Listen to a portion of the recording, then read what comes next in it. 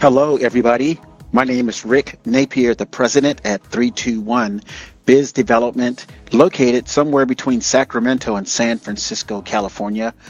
Today is January 15th, 2023, and the title of this podcast episode is Why Podcasting and Intentional Distribution to Contacts Are Best for Small Business Owners.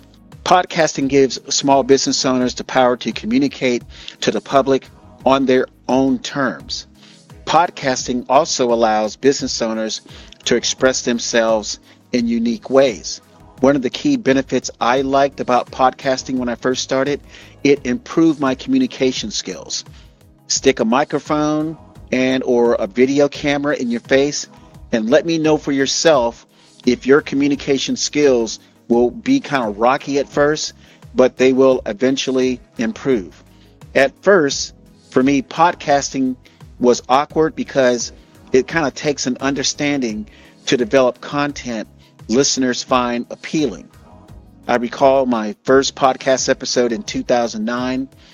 The episode took 30 minutes to record, but almost 90 minutes to edit to a final 8-minute episode.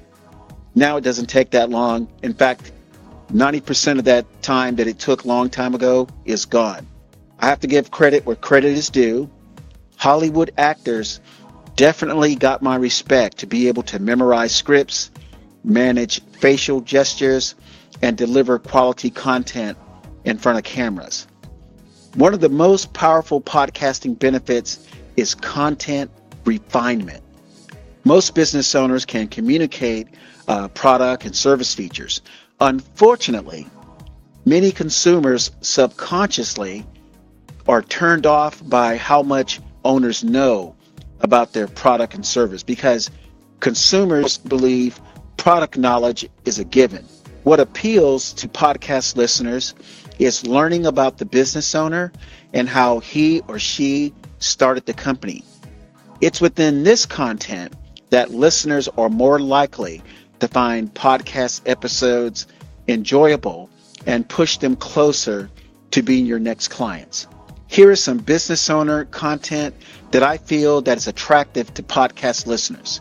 Number one, what were the difficulties business owners had launching a company? Number two, what occupations did the business owner have before starting the company? Number three, what consumer problems did the business owner see he or she could fix? And number four, what personal situations did the business owner overcome to be successful today? When you start podcasting, don't expect lots of random listeners to rank your content in the top 10 or the top 100 or even the top 1,000 most listened podcasts.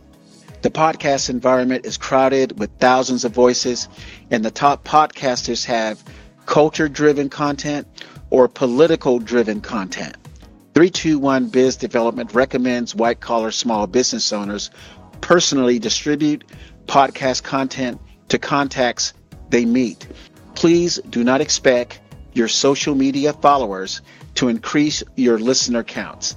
You want to distribute your podcast content to people you meet in meaningful ways.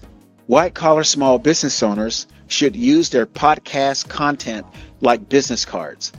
Introduce new contacts to your podcast episodes just like you would hand out your business cards.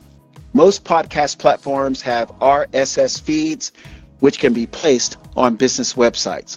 Simply put, white-collar small business owners can use podcast episodes to build their brands much more effectively than social media. Why is this? It's because podcast content is more intentionally distributed to contacts you meet. By adding podcast distribution to marketing plans, business owners can work towards building qualified prospects, again, much more purposely than social media. 321 Biz Development provides sales system and business development programs using podcasting as a marketing tool. Please don't hesitate to contact 321 Biz Development if you have questions or want help adding clients. My name is Rick Napier, the president at 321 Biz Development. My website is 321bizdev.com, and my West Coast phone number is 415-963-4500. Thanks for listening to this podcast episode. Make it a great day.